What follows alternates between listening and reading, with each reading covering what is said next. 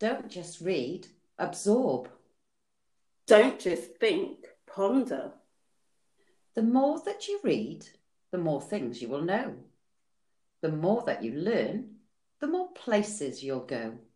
That's a quote from Dr. Seuss. Okay. Hello and welcome to Julia Moyne's second podcast. Thank you for joining us and for your messages of support. Hi, Julia. Hope you've had a good week. Hi, Maureen. Yeah, I've had a good week. The weather has been good for a change. We've had some sunshine in Wales. Good. Glad to hear it. Yeah, it's a sunny day today in Greece, so I'm making the most of it. Just thinking about our week, I've listened to a few podcasts and radio this week, and I've been listening to James O'Brien, and he said something that made me think, and he said, you can't have an opinion on everything. And we know we've got Brexit for the UK, we've got COVID, and we've got the infamous Mr. Donald Trump, and we feel we need to have an opinion on everything, but we don't. But, yeah, it's true. But I just want to thank the listeners for their thoughts and opinions on our podcast, and to let you know out there that we really appreciate the input and encouragement, don't we, Julia? Yeah, great. Thank you very much for listening in to us. You know, it is a little project that we've just embarked on, and we are enjoying it, so we hope you are. Yeah. But a reminder to you, though, Through Our Eyes is a podcast about our thoughts, and it's our points of view, of course. And we acknowledge that not all our listeners may agree with our content, but by accessing this podcast, note that the information, opinions, and recommendations are presented for general information only. Okay. Thank you for our disclaimer, Julia. That's okay. Well, let's get started, Maureen. Let's. Hey, we all know, and we might have even said it ourselves, a woman's work is never done. Well, in 1975, 90% of Icelandic women went on strike. Why, you ask? Well, we're going to share.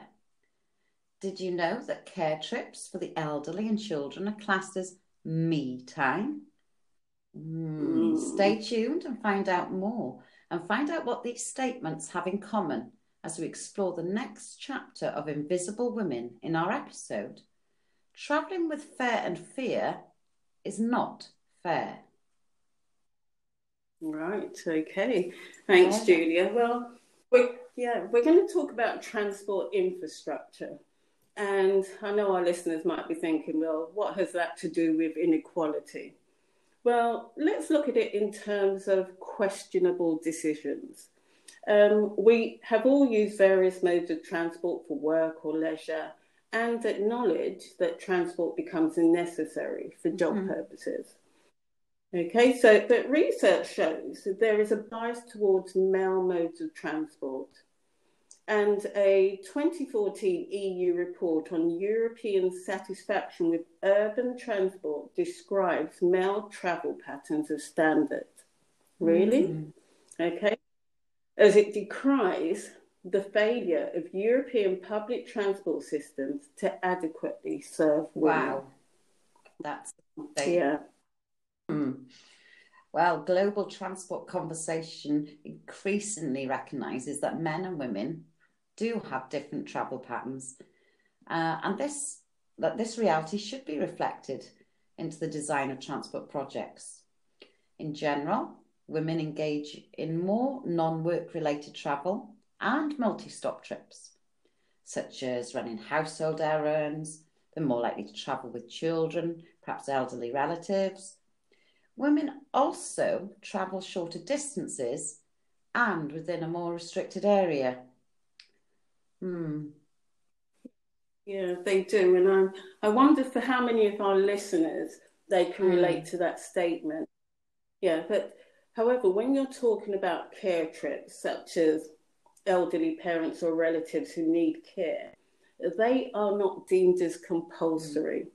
And they're actually defined as me time, which means they're dismissed as having no real commitment.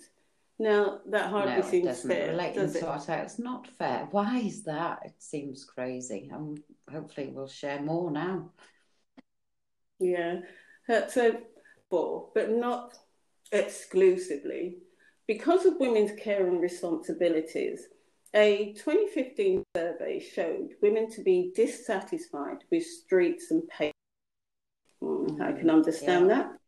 Yes, women are more likely to be pushing prams and are affected by inadequate walkways, rough, narrow, cracked pavements, litter, and ill-placed street furniture.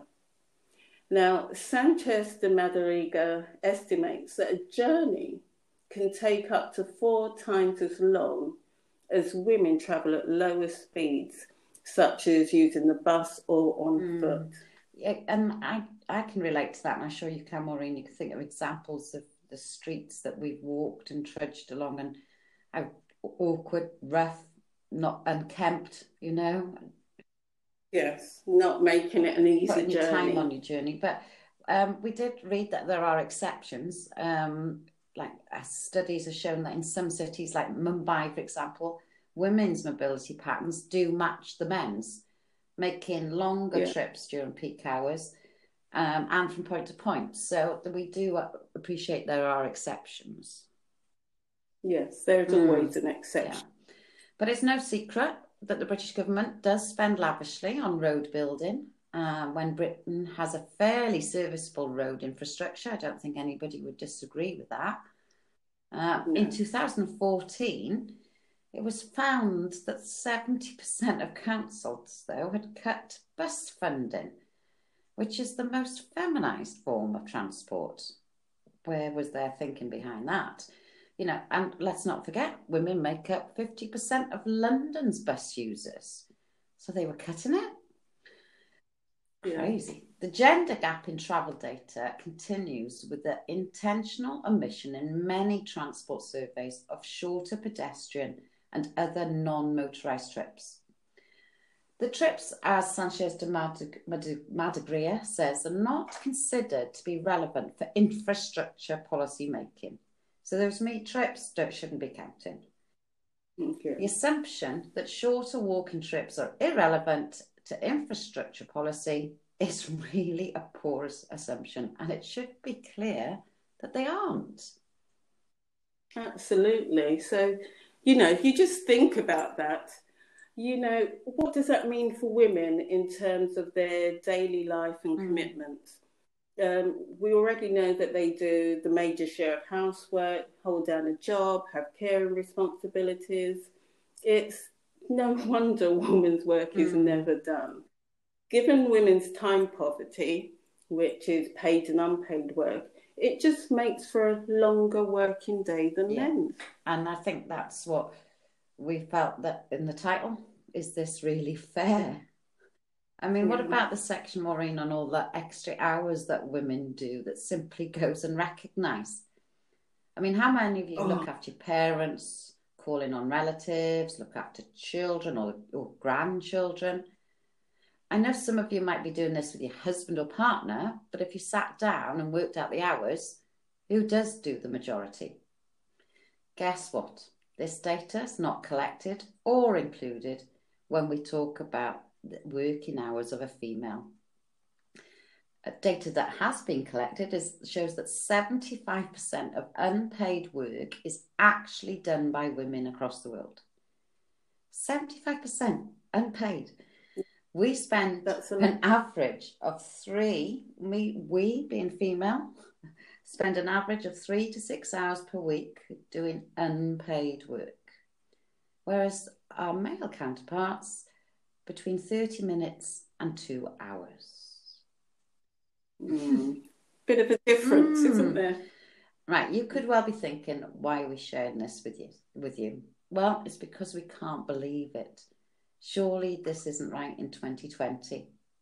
But it is, listeners. Housework is done by women.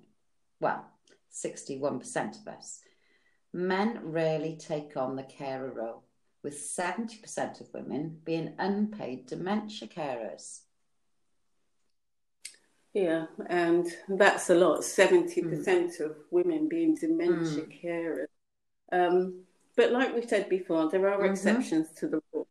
And my brother is the main carer for my mum, our mum at the moment, because she has Alzheimer's. And it's a shared responsibility with my brother and my sister. But my brother is the one doing the major care at the moment. And, you know, we do thank him, and we acknowledge, you know, all the hard work he's putting in to be there. But he's also doing that holding down the job, and that's what most women would be doing at the same time. Yeah, so like your brother's an exemption, you know, and there are, like, I know that my brother and Tracy, they share it, the workout, but not everybody's like that. We know that. I mean, men also, it seemed to have more time for leisure pursuits. You might have a devoted husband or partner out there who does more than you do, but in reality, you are the minority. Yeah. So enjoy if you have a partner who helps out. Yes. You might think, well, why are we going on about this? Of course we know it happens, and in life there will be unpaid work. But the point is, it has an effect on us as women. It impacts on our health and our well-being.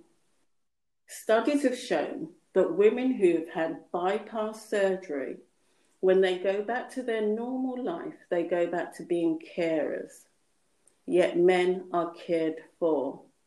Okay, you picked up on that, listeners? You know, we go straight back to carers, looking after everybody else, and the men get cared for. Okay? And any single women out there, you're okay apparently, because living with a man doubles the household chores. Didn't make her smile, but how many can relate to that? Women are also more likely to be the sufferers of stress because of their line of work and with the unpaid work that they do. The International Labour Organization stipulated in 1930 that no one should exceed 48 hours a week at work, paid work, of course. All right, working more hours than this, they believed health would deteriorate. Now, I'm sure there's many of you out there work a lot more hours than that, but that's what it was stipulated. Sure enough, data collected in the UK on the civil servants illustrated that women were suffering from depression and anxiety far more than men. And a further study in America shared that women risked developing cancer and heart diseases by working the longer hours. This isn't true of us all. There is a group, the unencumbered, people with no care responsibilities who can work the longer hours. The issue we had is that women are not encumbered. We're invisible. Invisible. You know? Icelandic women had the right idea, though. When the UN decided in 1975 it's going to be the Women's Year, the women of Iceland, they went on strike. They did absolutely nothing for a day. And 90% of the women took part. Brilliant. Awesome. Year later, Gender Equality Act. This meant there was to be no sex discrimination in the workplace or schools. Do you know? Great. Fair play to them. Good on you. Yeah, Icelandic women. You talked about unencumbered women. And as we get older and our children leave home, we can work the longer hours if our jobs demand that of us. But we, as you also said, we also replace that with care responsibilities or looking after grandchildren or elderly parents. So it still becomes a catch-22. Yeah, definitely. It does. So your responsibilities are changing, and then we're still getting the extra work hours. Yeah, the unpaid caring role that still means you don't have the time you thought you had. No. Because women also have so much to do, Maureen, and not enough hours, women do tend up working part-time, we read, didn't we? This often means women are then working in jobs and below their skill level, and they're getting paid less. You know, is it really fair? Is this a choice women should have to make? Because of this journey, women are becoming poorer and the gender pay gap is high. Women find their wages and careers, stagnate, and they in fact become poorer and poorer, and can earn from up to 75% less than men over their working career. Between 31 and 75% less, they could be earning less. Surely that can't be right. That's terrible. 31 to 75% less than men over their whole working career. That's shocking. That's shocking. And they might, if they've had to take time out from work, you know, they have a family, they're then penalised when it comes to pensions. So by the time they can sit back and actually relax and enjoy their life, they find that they're doing it from a shoestring. Yeah. Mad. Yeah, it's just not geared for us, is it? No. The workplace. No. But as we've highlighted previously, we are not of the opinion to criticise men, okay, or to hold them to account. But we just seek an acknowledgement that women should be equal, you know, which is not the reality. Okay, no. That's all we're seeking to do. So if we talk about part-time work, you know, how many men do you know who work part-time? Does it compare to the women who hold down maybe 2 part-time jobs to work around their children and responsibilities? And when men work part-time, more often than not, it is in addition to a full-time job. And so, you know, think about that. But if you do think about it, is there more pressure for men to have jobs as opposed to women? And is that going back to our hunter-gatherer discussion we had in our last podcast? Yeah, good point, Maureen, good point. I mean, we've got to point out, though, that there is also an issue for men and having families who want to take the paternity leave. You know, I wonder how many listeners out there have got husbands or partners who've had that privilege of having quality paternity leave. There are countries who have recognised that. Sweden, New Zealand are 2 I definitely know of from friends who are out there. And it really had an important impact on the father. And the father became much more involved in the caring role in that household. You know, so it is an area that needs to be looked at, surely. Yeah, it does. And if you think about the UK, paternity leave is about 2 weeks for men. Absolutely nothing. So, you know, this is an area that needs to be addressed. You know, the issue, we need to address the issue of equality for men as well. Yeah, totally agree. Okay. We're going to move on now and discuss open spaces for our children and women. Interestingness. Yeah, so what we found, reading an article from The Guardian, which was written in 2016, and it asks, why aren't we designing cities that work for women, not just men? And they found that track and trend data on gender makes it hard to develop infrastructure programs that factor in women's needs. Really? How hard is it to factor in women's needs? Yeah, that's... Yes. Anyway, yeah.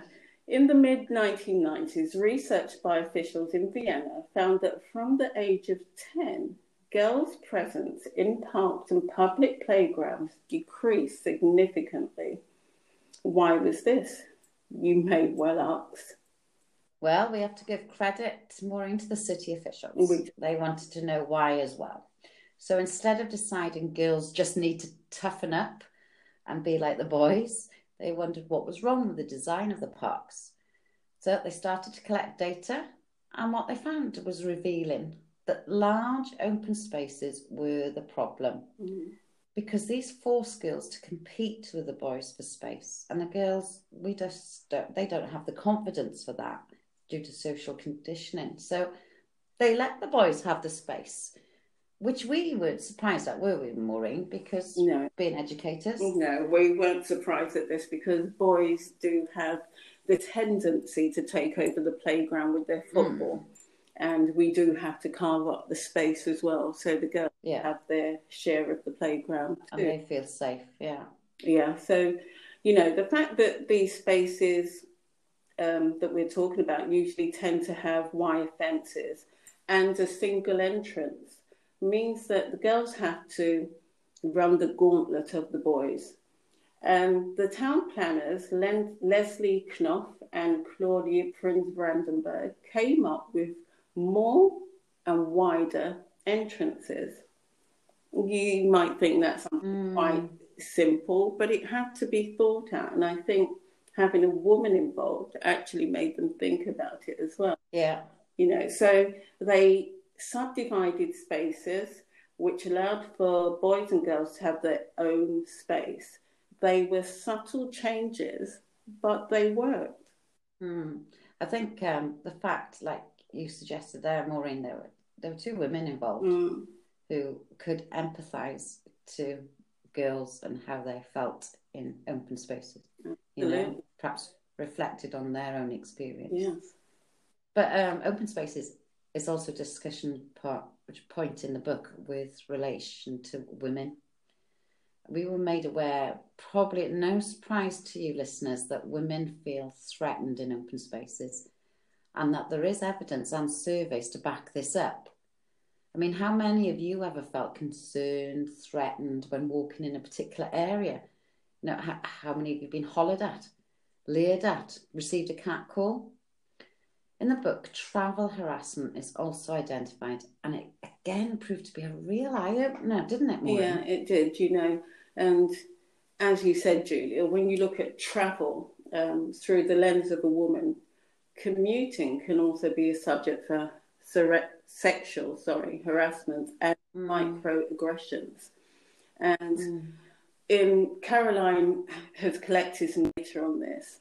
And she says that women are often scared in public spaces, particularly at night, and I can understand that, and twice as likely to be scared as men.